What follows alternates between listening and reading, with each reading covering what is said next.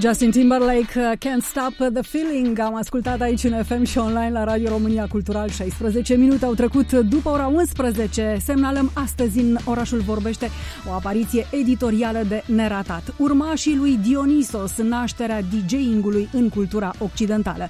Autorul, un jurnalist cunoscut și îndrăgit de dumneavoastră, un jurnalist specializat în filozofie și neuroștiință, lector la Universitatea de Arte din București, doctor în filozofie, filolog clasicist, un om pasionat de fenomenul muzical actual. Este vorba despre Cornel Moraru. Bună dimineața!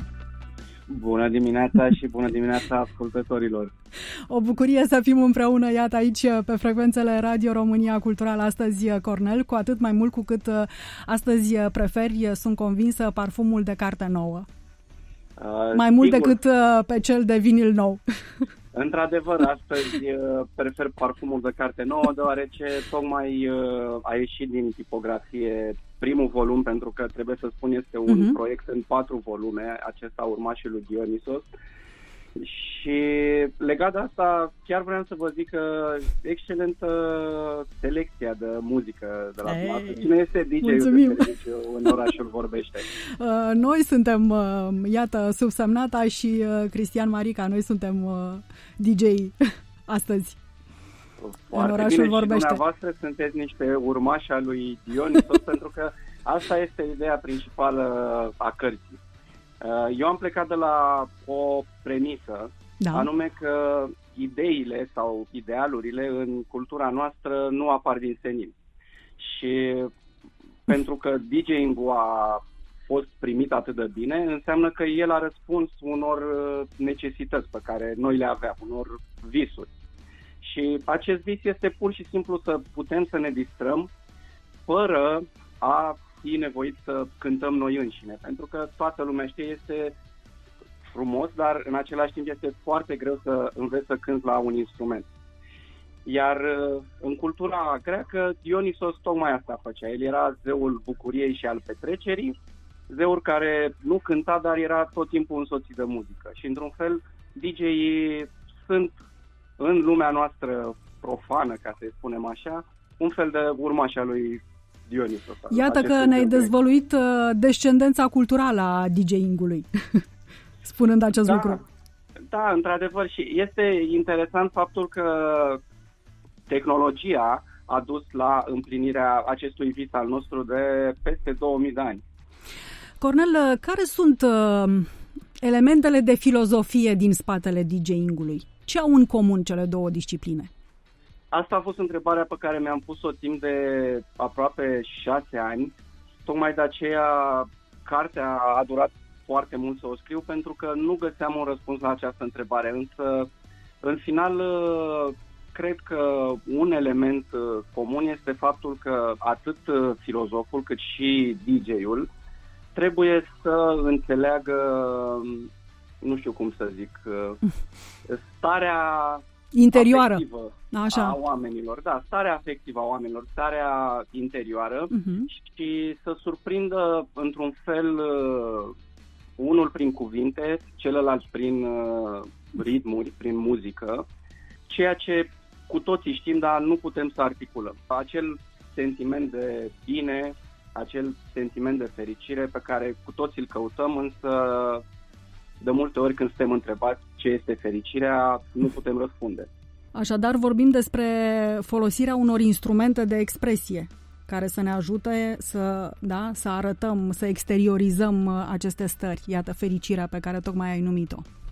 Da, aici nu știu dacă este vorba neapărat niște elemente de expresie, cât o construcție a unei viziuni despre fericire, pentru că, de fapt, asta urmărim cu toții. Urmărim să înțelegem, măcar la un nivel subconștient, dacă nu conștient și articulat, ce este fericirea. Și răspunsul DJ-ilor este simplu. Fericirea este să dansezi împreună cu prietenii, din păcate nu prea mai avem voie în perioada aceasta. Și răspunsul filozofilor s-ar putea să fie mai complicat și să ne ia mai mult cu siguranță de exprimat. Cornel, cum ai structurat cartea? pentru că era foarte complicat să mă leg de genurile muzicale, pentru că mulți dintre DJ se definesc prin genul muzical pe care îl apreciază cel mai mult. Am preferat să structurez cartea după contextul în care cineva devine DJ. Și avem 4 tipuri de DJ, dintre care primul, chiar istoric vorbind, este DJ-ul de radio. Este DJ-ul de radio și avem un capitol aici întreg despre DJ-ul de radio. Pe urmă este DJ-ul de club, DJ-ul de sound system. În paranteză, pentru ascultătorii, sound systemul este un sistem de sonorizare care poate fi mutat dintr-un loc în altul în funcție de preferințele DJ-ului. Și cel de-al 4-lea este DJ-ul de festival, care în vremurile noastre este probabil cel mai expus în media și în presă în general. Foarte, foarte interesant. Am descoperit în prefața cărții și structura unei petreceri de club. Structura cărții similară structurii unei petreceri de club. Exact. M-am gândit că ar fi mai bine să urmăresc această structură, fiind o carte despre DJing. Și atunci avem o încălzire, un warm-up, cum spunem noi DJ-ii.